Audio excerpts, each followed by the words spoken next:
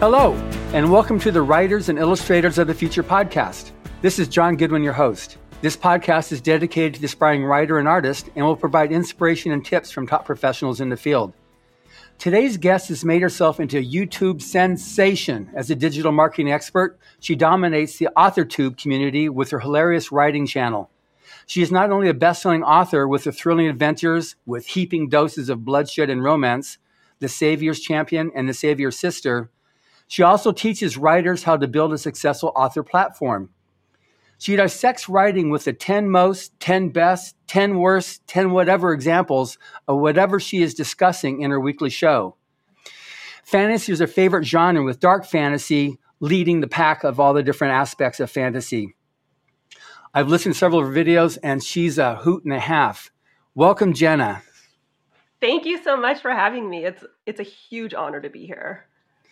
Yeah, it's when I was first told about Claude from my office was in touch with you, and he said, you've got to talk to Jenna Moreci. She's hilarious, and she's something different than I've ever had before. And so I started listening to your YouTube videos. I went, absolutely, I would love to be able to get you on. And after waiting the 4 years it took to get you freed up to be able to have an hour to talk with me, we're finally talking. So that's great. I know. I'm super excited to be here. And yeah, scheduling, it's always a nightmare. It's always crazy. But I'm glad it finally happened. Oh, I'm absolutely glad it happened. So I guess the first thing is, with you, what came first, writing or YouTubing? Writing definitely came first. I've wanted to be an author literally since I was 6 years old. In the first grade, we would write books. I say that with quotation marks, because it was basically, just construction paper. We would bind them together. The very first book I wrote was called The Funeral. So that concerned my parents and my teacher. But basically, from that moment on, I was hooked. I was like, I'm going to be a writer. That's it. And it's something that I have been studying and pursuing since I was a child. YouTube honestly just fell into my lap kind of accidentally. And that didn't happen until my mid-20s. So definitely writing came first, and YouTube I sort of used as an avenue to propel my writing career. I get it. So now, you said you like the fantasy. So in several of your videos I watch, you dissect fantasy and various tropes that work and don't work. So fantasy obviously will devolve into all different aspects of the fantastical. You've kind of like moved in the direction of the fantastical, thrilling adventure with your bloodshed and romance. So how did it go from generic fantasy to that, or has it always been that type of fantasy for you?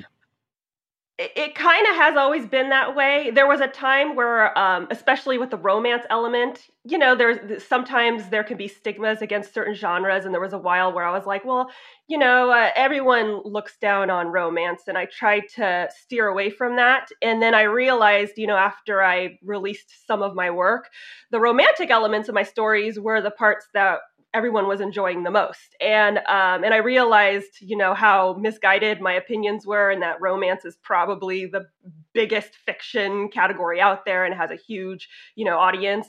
But circling back to the beginning, the reason that I got into fantasy and action and romance, I like to look at it as half bloodshed, half romance in a fantastical, magical package. The reason I got into that is because, again, when I was a child, my dad would, put on movies for my sister and I. And while my friends were watching Disney princess movies, my dad was putting on classic fantasy movies like The Time Machine, The Mysterious Island, Jason and the Argonauts, The Seventh Voyage of Sinbad, and my favorite, The Clash of the Titans, the original, not the horrible remake. And those movies just got me so invested in the idea of, heroes, heroines, mystical creatures, monsters, and they always have some kind of love story between the hero and the heroine. I fell in love with that kind of storytelling, and it's something that I've been writing ever since. I get it. So is that pretty much, because I saw when I looked up, you've got the 3 books there, because you've also got, there was the 3rd book that I saw that you wrote. It's the one about the the person that was, well, she's a robot or? Yeah, she's a chimera, like a evolved human being. Got it. So close enough. That's way different there. So, but that's also seems to be like in a more realistic like world right now with that little fantastical twist to it. Right. My preferences are fantasy and sci-fi. So I started off with sci-fi, and now I've been sort of veering more into fantasy. It's just because it's been more so on my mind lately. And yeah, but both of them are my favorite genres. I get it. Okay, so now on YouTubing. So how did that evolve? As you said, it just kind of like fell into your lap. How did your lap open up to receive the YouTube?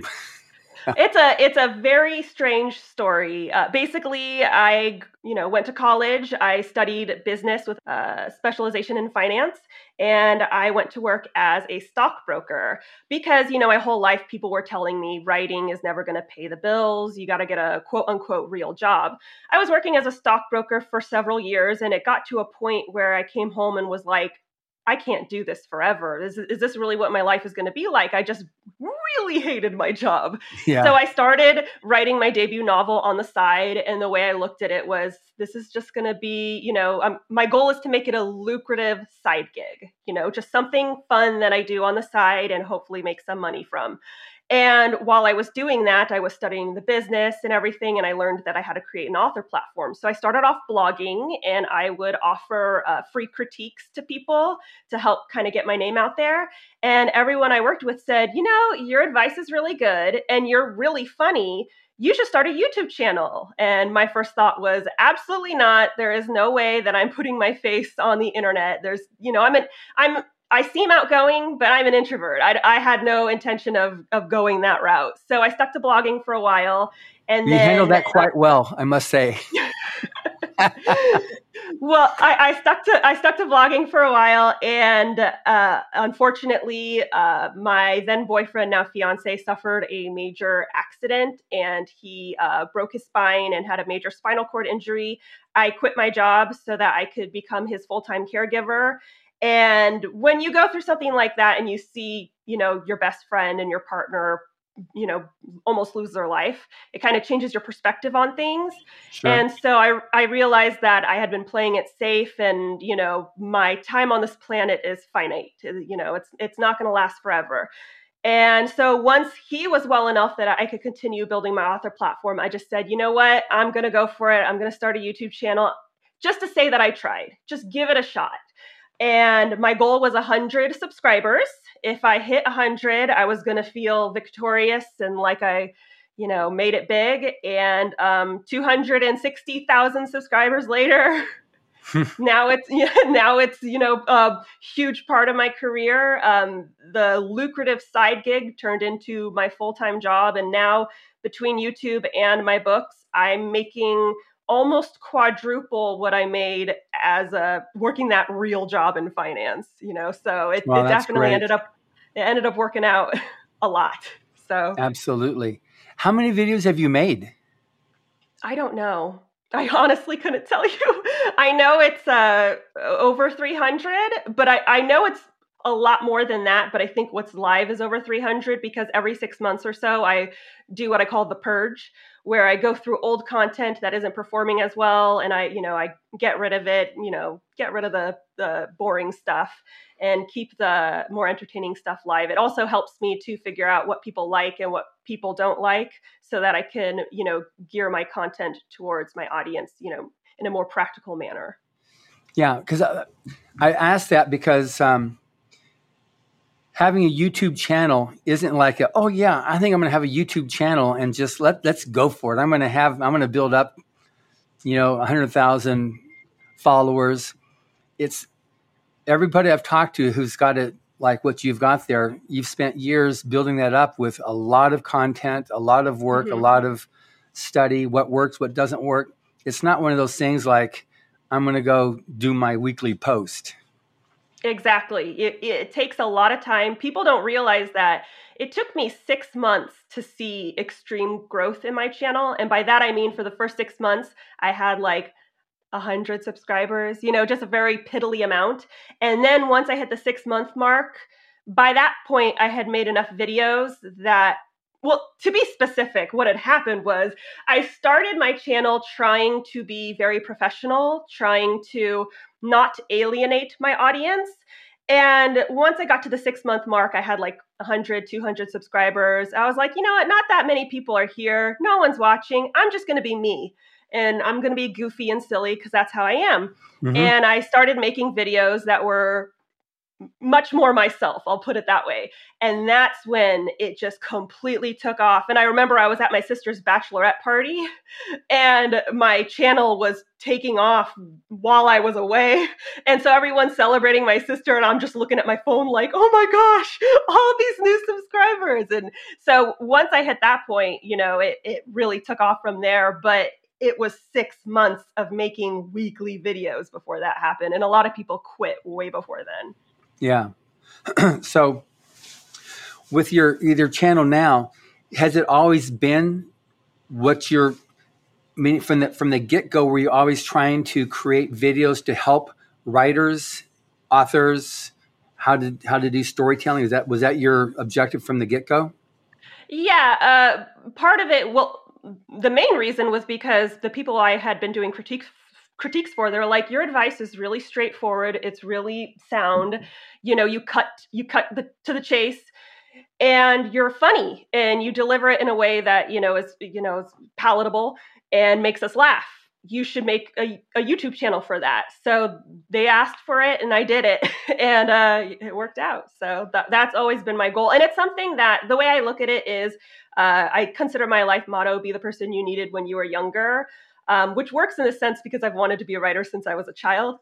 It was hard for me to find writing advice for a really long time. And when I would find writing advice, it felt very flowery and rambly and almost like the person writing it was taking themselves a little too seriously. And I'm a straightforward person. I want get to the point, get to the meat, get to the tips that I need. And so I just tried to be the person that I felt like I needed earlier in my, writing journey. No, it's amazing, and your style is, from what I can see right now, is unique to you. But it was great. It was really enjoyable, and you're giving these pointers of to dos and not to dos. But you can kind of like, okay, that makes sense what you're saying, but the way you're saying it is very, very obviously you. I love how you're dancing around it. Yeah. So. To elaborate, it's funny because I'm very much a square, in many facets of my life. I'm an introvert. I don't really party. I don't go out much, but I've always had a potty mouth. So that's my one little daring vice. And it's something that I've been made fun of my whole life. And that's just naturally how I am. And I think it's in part because I'm a very straightforward person. And sometimes the F-bombs and things like that, they add the extra punch of getting to the point. And so once I started being genuine to myself, that's when my channel picked up. Of course, there are always going to be people who don't like it, especially as a woman on the internet being, kind of straightforward and vulgar. There are lots of people who don't like it, but my channel's not for them. So it's fine. They don't have to like it. There are plenty of PG channels out there that they can tune into. It's dead.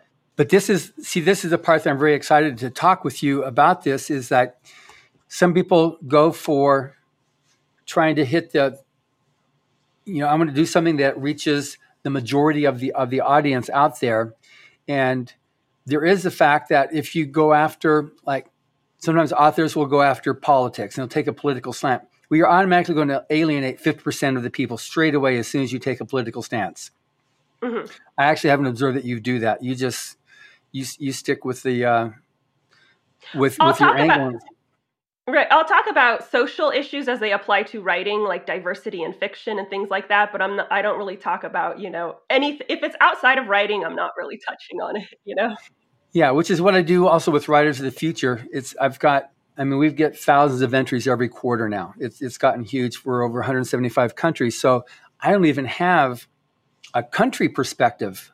It's not like this is United States or this is Canada. It's like 175 countries have people entering the contest.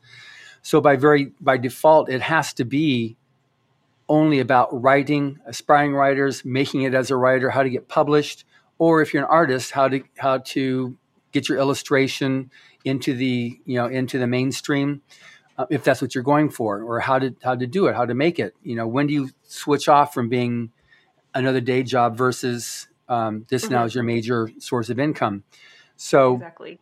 With yourself on what you're doing, what is your recommendation on this? Because like I said, with Rise of the Future, we're open to just, the theme is let's help the aspiring writer. And so I keep it PG, Right. on what I do there. Because this year we had our youngest winner was 16 years old when she won. And our oldest winner this year was 67.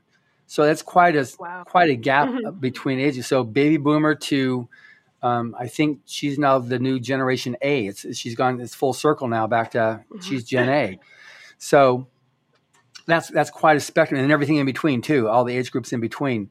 So how have you worked that, or what do you see as the value or not of targeting a specific audience or trying to go for as much as you can with your fantasy? It completely depends on what your goal for your channel is. If your goal is to be a YouTuber, just to make it on YouTube, then, generalizing can be helpful. But if your goal is to become an author and to sell books, you need to target specifically your target audience. So looking at my books, I write dark fantasy romance for an adult audience. So I'm not going to make my books or my channel children friendly, because children really shouldn't be reading my books. They're full of decapitation and all that crazy stuff. And sometimes people will write me saying, can you make some versions of your videos that are kid friendly? And it doesn't really benefit me, because they're not going to be my target audience for my novels. Additionally, I don't mind, having a bit of a potty mouth in my videos, because my books have cursing in it. And, sometimes I'll make, inappropriate jokes. My books have inappropriate jokes in them. So the way I see it is, if people are, very put off by that, that's great, because they wouldn't be a really good, readership for my novels anyway. Right. So and I'm not saying, if you cuss in your books, be sure to cuss on YouTube. It doesn't work that way. I'm being authentic to my personality. But you really have to think about who your target audience is and make your channel very specific to them. So usually when I talk about genre, 75% of the time it's either fantasy or romance. That is what I focus on. And that's because, my target audience are fantasy and romance readers, also sci-fi as well. So it really does help to be niche in that sense, because you're going to get the right people attracted to your channel. And some people might say, well, I'd rather just, throw out a big net and get whatever I can get. But I've seen it backfire. I've known people who made their, platforms very PG, very family friendly. And then the book they released was smut. And they got torn to shreds. Everyone was like, what is this? Whereas if they had been a little bit more honest on their platform, it probably wouldn't have happened that way. So, you really got to understand what you're creating and who that content is for when you're making your YouTube channel, and hone in on that segment. And if it alienates people, it should be alienating the people who really wouldn't be a good fit for your book. That makes sense. Now, you've got YouTube. Do you do any of the social channels? Do you do Facebook, Twitter, Instagram, TikTok, anything else? I have Facebook, Twitter, and Instagram. Of those three, the one I'm most active on is Instagram. But for me, it's more so, I obviously promote and whatnot on there. I do little clips of my YouTube, and I do, pictures of my books. But for me, it's a little bit more about giving people a look into me and what I'm like and who I am. For me, it seems like an extension where people can get to know me a little bit better. Facebook and Twitter, there's definitely an appeal to them, but it's like, man, between being a caregiver and filming videos and social media and writing books, it's like, I don't have time for that. So I focus my energy mostly on YouTube and Instagram. Okay, that makes sense.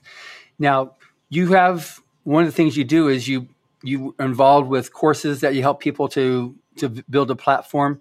So a person obviously doesn't have to create a YouTube channel in order to build a platform as an author. At least I hope not. That's not the punchline, because that's a heck of a lot of time besides writing a good book Right. that you're going to have to do to that. So what's your basic advice on this without, I realize you've got a whole course that you've offered on this stuff here, but in terms of, the essence of what advice would be on this stuff. And then obviously we'll direct people to where they should go to get more specifics on what you're talking about. Well, when you're creating an author platform, obviously I used YouTube to launch myself, Right. but you don't have to use YouTube. I know lots of authors who have podcasts, who have blogs, who have just general writing sprints, activities, people who run forums and groups. There's TikTok, that's another one. Instagram, there's the whole Bookstagram community. The idea is to create a platform where you are providing value to other people. A lot of people think I'm going to create a platform and just talk about myself and my books. And yeah, at a certain point you can do that, but when you're just getting started, no one knows who you are, no one's heard of you, and so why are they going to tune in to your channel, your blog, whatever, just for you to say, hi, my name is Jenna, my favorite color is red, I have a dog? No one cares because they don't know who you are. You have to start by providing value or content that people actually care about. And once you've been doing that for a while, you can start to, let people in on who you are as a person. Because once you've built a bit of an audience, they're going to start to wonder about the person behind the content. And that's when you can talk about yourself, you can talk about your books. It's just the biggest mistake I see when people create their author platform, whether it's a blog, a YouTube channel, a podcast, or even Instagram. The very first post is get to know me, but you just showed up. You just showed up to the party. No one knows who you are. No one asked. So you got to come in with something else, something that people might be interested in, whether it's, if you're on Bookstagram, that might be beautiful pictures of books. People are really into that. If it's TikTok, it's probably something funny about, the writing community or, books or anything else. If it's on YouTube, maybe it's a video essay about your favorite book. There's so many options for you to choose from. Start there with the meaningful content and then ease into you as a person and your work. Okay. Now, on doing social media, I know what it's like in terms of biting off more than you can chew, and that's a definite thing there. So on giving it what's the right amount of time you should give it to be able to build up? Because somebody will say, especially maybe not just especially in the United States, but in the United States, it's that instant gratification. If you don't have the instant gratification, and forget it. This obviously isn't for me. Let me try something else. And so they don't give it the fair shake. I would say, and this is not just because this is what happened with me on YouTube, but I would say at the very least 6 months, and a lot of people are not willing to wait that long. I would say at the 6-month mark, assess the situation, whether this is not working for me at all, or I don't enjoy this, because people can tell if you don't care. People can tell if you're not into it, or if maybe you still like it and you want to give it a chance, but you need to rework your strategy. I would say every 6 months, this is what I do with my platform, at least every 6 months, I look at my content, what's lacking, where I can improve, or what I should quit entirely. And be honest with yourself about stuff that you're just not really passionate about. I used to be a blogger. I hated blogging. It just wasn't for me. I love to write, but I want to write about romance and fantasy. I don't want to write about, like daily life stuff. So I had to be honest and say, this isn't really for me. I prefer YouTube much more. So, be honest with yourself. If just because it worked for someone else doesn't mean it's going to work for you, and be honest about whether or not you're a good fit for the avenue that you've chosen. But like I said, I would assess every 6 months. And a lot of people, I've seen people make 4 videos and then quit after that. They're like, well, I only have 50 subscribers. What were you expecting? It's 4 videos, give it a chance. So yeah. And 6 months sounds like a long time, but sorry. That's how it is. It makes sense. And on YouTube, you've got to have a lot of content because YouTube, the channel itself needs to see that before it's going to be able to invest back in you. Exactly. Exactly. And you have to reach certain benchmarks for YouTube to even give you the perks that make being on YouTube valid. I don't know what the benchmarks are currently, because I started 8 years ago. But there was a certain point where once you have this number of videos, we can allow you to upload custom thumbnails. And custom thumbnails are a game changer for a channel. And once you reach this number of views or this many minutes watched, you can monetize your videos, which obviously gives you, an extra stream of income. But you have to be doing it for a while to get there. I know people who have been on YouTube for years and they're still not monetized because they haven't reached that view count. So yeah, I think you have to have 1,000 followers, and I think it's 500 or 1,000 hours, or maybe it's 4,000. It's a large number of hours of being watched, and then you have to the two factor verification, and then no complaints on your channel where you violate their rules. Those are the 4 things you need to have now for YouTube. Because I had a Galaxy Press page which was grandfathered in where I could then promote links. I could put links on a video that sends somebody off of the YouTube page. But on Writers of the Future, I didn't have that done. So I'm about halfway there right now on the number of hours watched to be able to put a link that can send somebody to go buy something, to be able to monetize. Right. Yeah, it definitely takes a while. And if you look at, my older videos compared to now, as you grow, you're going to start to make more money, you'll get more views. And then that's when you can start upgrading, not only because YouTube is allowing you these upgrades like custom thumbnails, but you can start upgrading your equipment. You can start upgrading your sound quality, your lighting, all that good stuff, your editing. And it takes a really long time. Like I said, I've been on YouTube for, I think, 8 years now. You got to be persistent and hardworking and dedicated. And, it's not everyone has that. Yeah. But like you said, it's 8 years. So you can say, yeah, I've got 265,000 followers now or subscribers. But someone, if they're going to do the first 5, I've only, you spent 6 months to even break 100 and however many videos you made to actually make that happen. I just want to make sure people understand it's a real problem. Like even writers themselves, when I tried writing, I just couldn't get it. Well, how much did you write? I wrote a story, and they. Yeah, I see a lot of that because I get a lot of messages and comments and stuff. And a lot of people are looking for a formula or in all aspects of writing, in creating an author platform, in writing a book. Everyone wants someone else to do it for them, or some kind of formula, or some kind of quick guide, something in a video that I'm releasing this month. One of the things I talked about is people will ask me, how do I write a villain? How do I write a likable character? What traits do I have to give them to make them likable? And it's like they want a formula for this is what a likable character needs to have. They need to be generous, charming, and funny, and it's not that way. I have to tell them, what do you find likable? This is something you have to sit and think, Unfortunately, it's that way with storytelling. It's that way with building an author platform. You need to think, you need to invest the time, and you need to practice. I mean, my first videos were horrible compared to what I'm doing now, but I took the time to practice. It's a learning curve. You need that learning curve. Exactly. Yeah. Exactly. So you made the comment about the use of profanity in your videos as well as in your stories.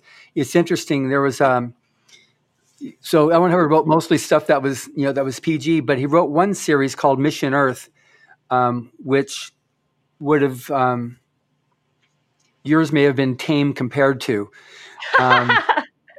and he worked out a handling where every time there was some profane word, it went bleep, and that was put in with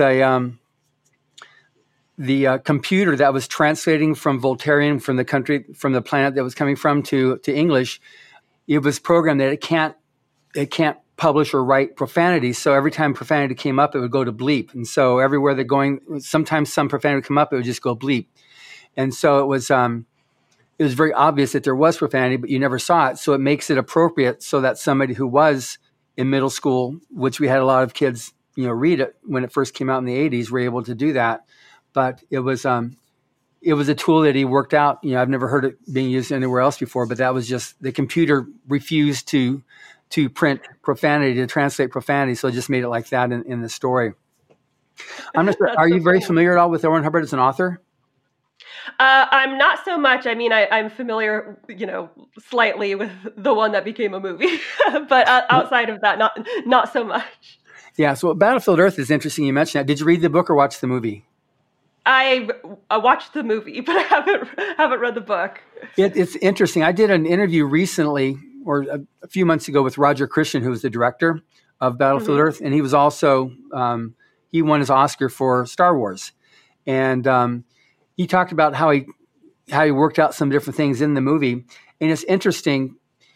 You've got some people will get into and just make disparaging comments because that's what they've heard or read or seen from before. But several of the things that he used in that movie, like the strings coming out of the nose, that's the new Doom movie. It's almost exactly what they used there in that one. And wow. The spaceships, he said that the spaceships that he used in there were used in the next Star Wars movie. It was copied on that stuff. It was interesting talking to him about that. People that hadn't read the book just saw it as a different type of movie, but the whole slanted and the Dutch angles, you see that a lot right now in some of the more recent TV series, Mandalorian, Dutch angles. And that's, so it's just interesting how he said the main problem he had was that he was so far ahead of the curve that people it was too variant from the normal of what was out there. It was just interesting. When I've done a lot of interviews and I handle all the social pages for Battlefield Earth, and it's funny, it's getting closer to 50-50 on people liking it and not liking it, the movie. Some people saying, I actually really like the movie a lot, and the main problem you have with that movie, along with most any other movie that's made off of a book, is the movie is, with very few exceptions, is never the book. It's always some type of Hollywood. They make a little thing on it, like in Battlefield Earth, they've got these jets. Well, there's no jets in the book. There were never any Harrier jets in there, and using the gas and stuff like that. That was a Hollywood thing to be able to, the budget didn't allow for that super duper high end special effects. So they had to use these other things here, and they couldn't afford going to Scotland to get the, where Johnny goes and the hero goes to get the people that work with him. So instead they used some of the caves in nearby where they're recording in Canada, and that's where they got the cavemen to help on and stuff. So he explained what was happening and why it was done like that. It was very interesting getting his perspective as the director. Yeah. So anyways, that book there, when it came out, it was, it hit the New York Times for, multiple months. And it was, the success of that is what sparked the Writers of the Future. And that's what, created this contest back in '83, and now we're nearly 4 decades old. And I came on board when it was a young contest. So, well, that's fantastic. Yeah. We love to see it.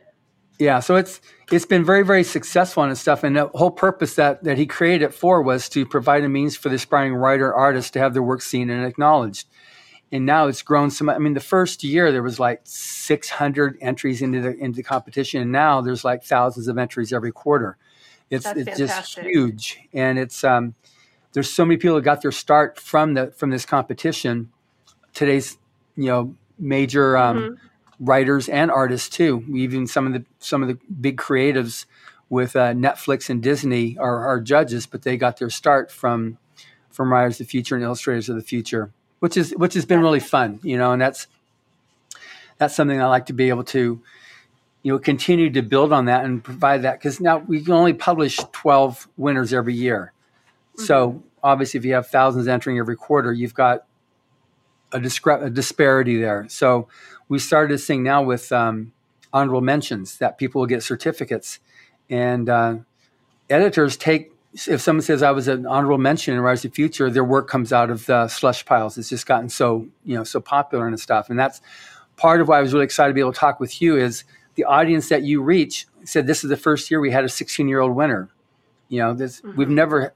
We've rarely had somebody younger, 20 years old, as a writer winner, because they just need to be able to learn the language. Right. You just have to write enough to be able to master the language to be able to do that. We have a lot of young illustrators, but not young writers.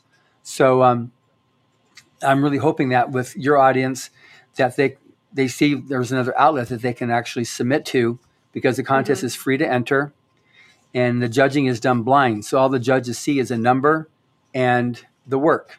So they have no idea if you're male, female, your age, nationality, ethnic, nothing. It's just straight, are you a good writer or aren't you a good writer? And so that's why I'm really hoping to be able to reach more of the millennial and Gen Z, because we're getting more of that type of talent that should be able to enter this contest and know about it.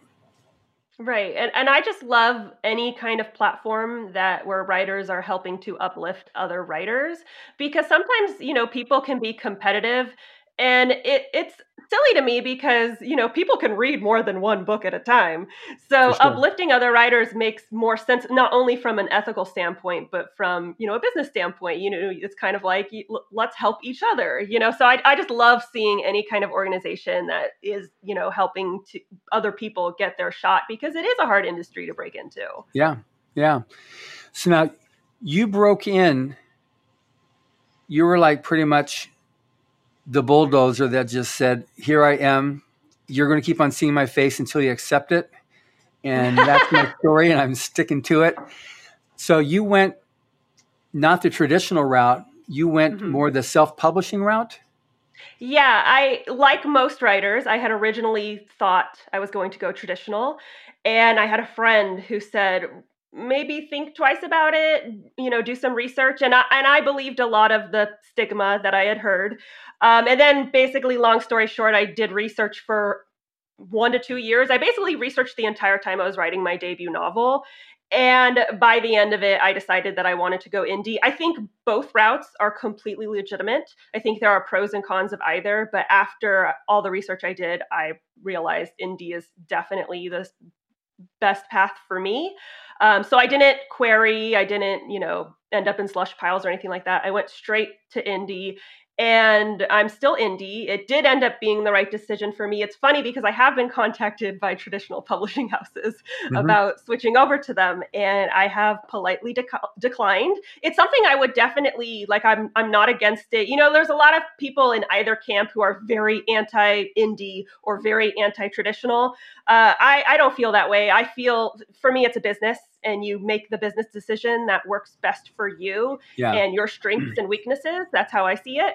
I wouldn't be against going traditional, but they would have to offer me a contract that works better than what I'm currently doing for myself, and that hasn't happened. And right now, I'm in a really good spot with my writing and with the reach and with my sales. So like I said, it's something I'd be open to, but I'm not gunning for it. I'm really happy where I'm at.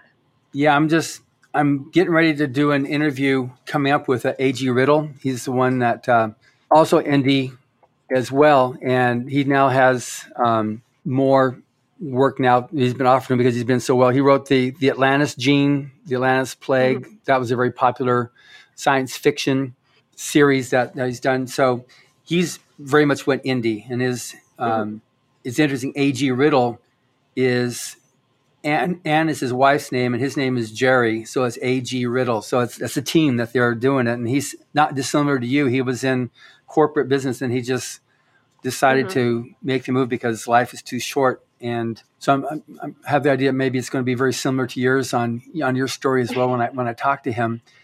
But it's I've had some of the Writers of Future judges, like maybe Anne McCaffrey. Remember her, the author who wrote all the Dragon series of Pern. Right. So like her son, Todd McCaffrey, is a judge. He does both indie and professional. All of his Dragon Riders of Pern books are through a regular publishing house, but everything else he does is indie. And we've got a few of the judges that are just like, indie is the way to go. That's just the way it is. And others, like that have themselves a good solid, like Orson Scott Card, Tim Powers. They do really well with their publishing houses, and they take care of them. So they just write, and they don't have to do this other stuff. So I try to give both sides of the publishing coin. But on going indie route, So what's been for you the hardest part of going indie and then the most rewarding part of having gone indie? Well, I would say initially the hardest part is when I was just getting started. I didn't know any other writers. I wasn't really familiar with the community, so I basically had to learn everything on my own. I had to do the research by myself. It's part of the reason why I'm inspired to do my channel, is because I don't want people to be alone and make the same mistakes that I made. So I hit every single bump in the road. I had to deal with every single hurdle, and so now I'm trying to make it easier for other people. At this point in the gig, I feel like I've, gone through enough that, I've brushed off the cobwebs. It's like, okay, I've got my groove. I know how to do it. So at this point, I wouldn't really say that's much of an issue, but definitely getting used to it and figuring it out. That was the making all the mistakes, having all the, there would be nights where I'm panicking because my book's formatting is all messed up, and, those bumps in the road. The most rewarding part, it's twofold. The first one I would say is the control. I'm a bit of a control freak. And a lot of writers who go indie, they say they like the creative control. And I, don't get me wrong, I love that. I like that I can write the stories and tell the stories I want to tell. One thing that a lot of my traditionally published friends have told me is that they will query, and for a long time, they're trying to write adult books like me. And agents would tell them, we will, accept this book if you make it young adult, because that was the trend for a long time. And, I like that I don't have to worry about that. I can write what I want to write. I don't want to write a young adult book. I want to write books for people my age, with content for people my age. So I like that I have that creative control. But more than that, I like that I have the business control. I like that I'm in charge of when I want to put my book on sale. I like that I can hold Black Friday sales for my books, and I don't have to, hound a publisher like, hey, can you do this for me? I like that there is no middleman or someone essentially controlling my financial and career destiny. When you go traditionally published, they get to decide if you get an audiobook, they get to decide what kind of promotion and marketing they put in you. And obviously for a bulk of their writers, you're not really going to get a ton of promotion and marketing. That's going to be reserved for people like Stephen King. And that makes complete business sense. As a business-minded person, I get it. But I want the marketing, I want the promo. I want to make the decisions that I know will be the best for my books and my career. I want to be able to decide when the book, stops being printed. Whereas if you go traditional, a lot of books after their 2-year mark, they stop getting printed, and you don't really get a say in that. I want to make the decisions. Mm-hmm. So that for me is a big part of why I think indie is very much superior. The other option is the money aspect. Everyone talks about it. The royalty percentages just don't compare. We're looking at 70% royalties for ebooks compared to 25% in traditional publishing. And a lot of people will fire back with, well, but you're not going to sell as many books in indie. And that can be true if you are not putting in the business effort, if you're not putting in the marketing and the promotion. And a lot of people don't realize that's also true for traditional publishing. We see the famous people and we think everyone gets those numbers. A lot of traditionally published books only sell 250 books in the book's lifetime, Yeah. So no matter which route you go, it's going to be hard and you're going to have to market yourself. But I like the fact that, I'm marketing myself and I'm doing all this business work, but I'm getting all the profits. I'm getting all the reward. It's not going off to someone else. And so I'm making a lot more money than I would have made if I had gone traditional, probably. Yeah. And then now, do you print? Are you only ebook, or do you also have print books? I have print books. I have ebook, paperback, hardback, and audiobook. So do you go through an indie publisher, or is it all through the Kindle app? My books are available wide. So you can buy them on Barnes & Noble. You can buy them at Kobo, all that good stuff, Book Depository. I use Ingram Spark for my paperback and hardback books. I use Draft to Digital for all the non-Amazon ebooks. And then I use Amazon KDP for the Amazon ebooks. And then, of course, there's platforms like ACX for audiobooks so that it could go to Audible and iBooks and all that good stuff. So how did you do your audiobooks? I did it through ACX. They actually make it pretty easy. You basically list all the details about your audiobook and what kind of, narrator you want to hire. And you can either decide to do a royalty split, which is where you and the narrator each make 50%, or you can pay them up front. The nice thing about the royalty split is obviously you don't have to spend any money up front. The negative thing is if you are not a popular writer, not a lot of people are going to want to bite because they're thinking, I'm not going to make any money off this, so why am I going to do the work? Then paying them up front, the nice thing about that is you're going to get a lot more bites because it's guaranteed money. The bad thing is you have to pay them, so, it's just pros and cons to each side. But yeah, I just used ACX. I've worked with 2 narrators.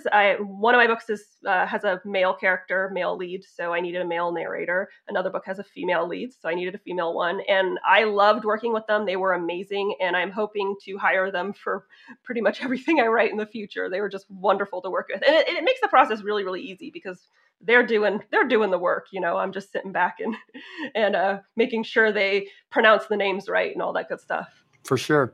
And for anybody listening to this thing too, if for more information, I did an interview with Michelle Cobb, who's the president of the Audio Publishers Association a few months ago. So she goes a lot more into ACX as well as other forms you can use, as well as Robin Whitten, who's the publisher of Audiophile Magazine, talking about the history of audiobooks and different avenues you can go to get your audiobooks created if you're an indie author.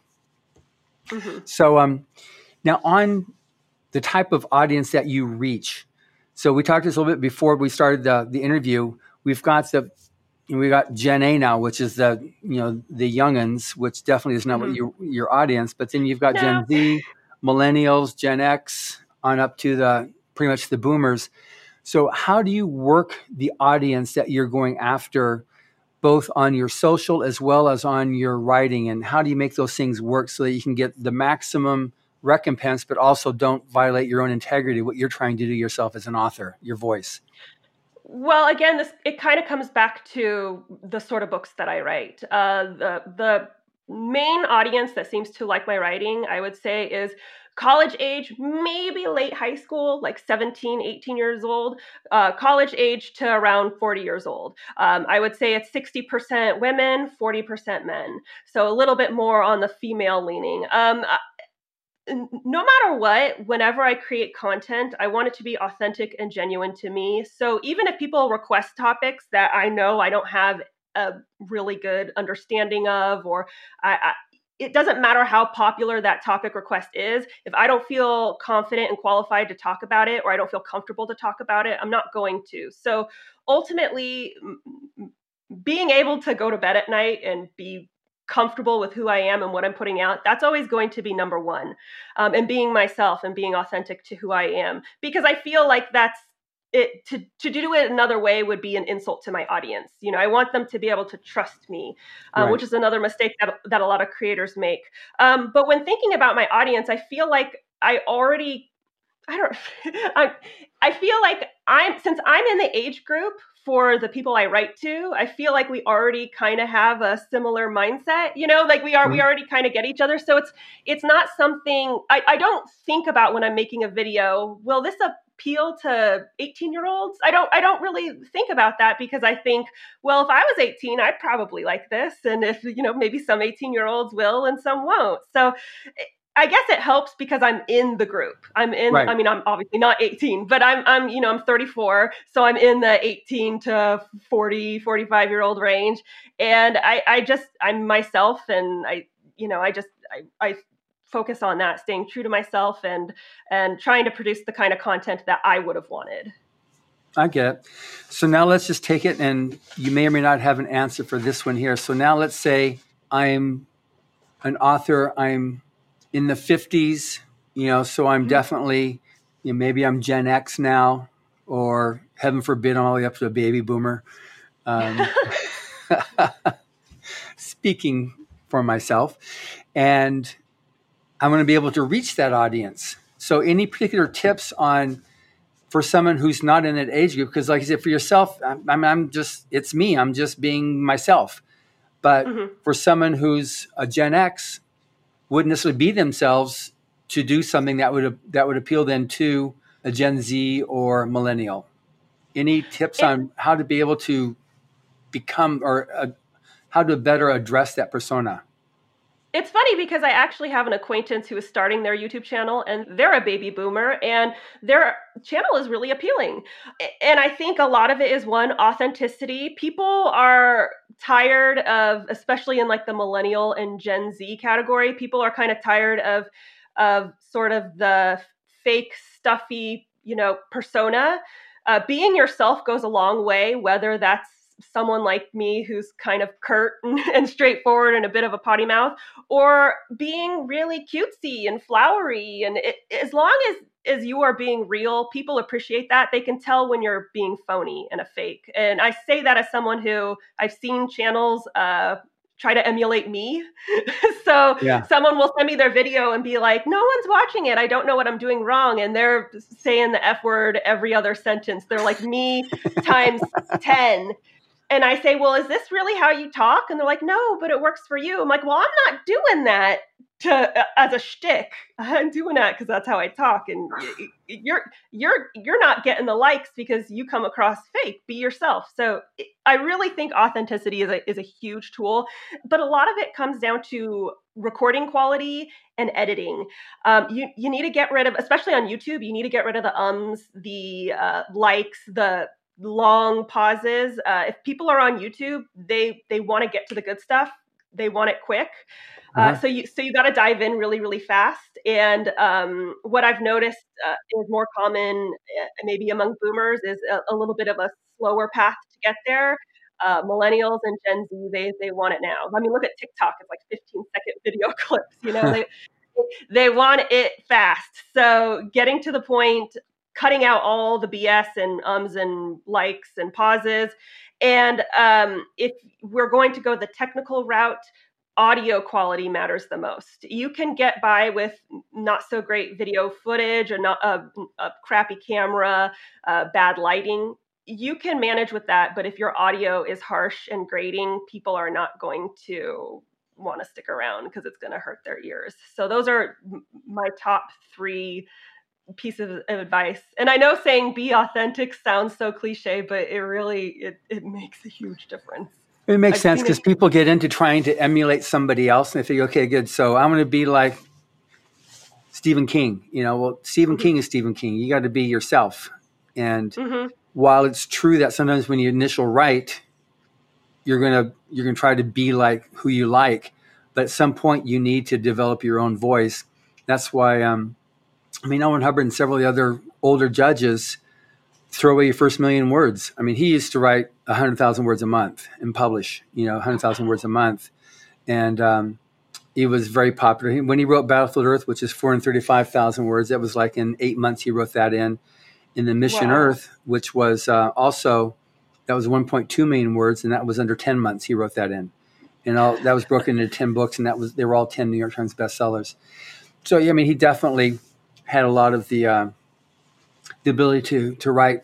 But I think the Mission Earth will be really good for this audience, for the millennial and Gen Z, because it is like what you're saying there. It's just like lays things bare. This is what's happening. There's no, to an older audience, it's like, oh, they shouldn't say that. That's not good, because it's just very much in your face about the quirks of life on planet Earth, the criminality and just the stuff that people, it needs to change, so, but that's interesting that you gave those 3 points there on speeding it up. Okay. What are you going to say? Cut to the chase. Come on. What is it? What is it? Tell me so I can get, and even though you have a lot to say it faster. Yeah. And it's not even, you don't have to speak fast, but at least cut out the parts that are dragging and don't repeat yourself all the time. That's where the editing comes into play. Make it very crisp and as, short as you can possibly make it while still keeping the content you need. Yeah. Because how long are your YouTube videos, or what's your average? They're usually around 15 minutes, anywhere between 11 and 16 minutes. Yeah, so mine are nice and short hour. Well, it's different for podcasting. With podcasting, people are, they're driving in their car, they're doing the dishes. It's a completely different environment and landscape. And so, I have a ton of friends who are millennials and they have podcasts and they're all an hour long. So definitely it's different. But with YouTube, it's someone who's sitting in front of their computer staring at this video. And unless you've got insane graphics and it's an amazing movie like Netflix or something, no one wants to sit and watch an hour-long lecture about, with talking heads. I don't know. Yeah, world building or something like that. It's got to be more compelling. Yeah.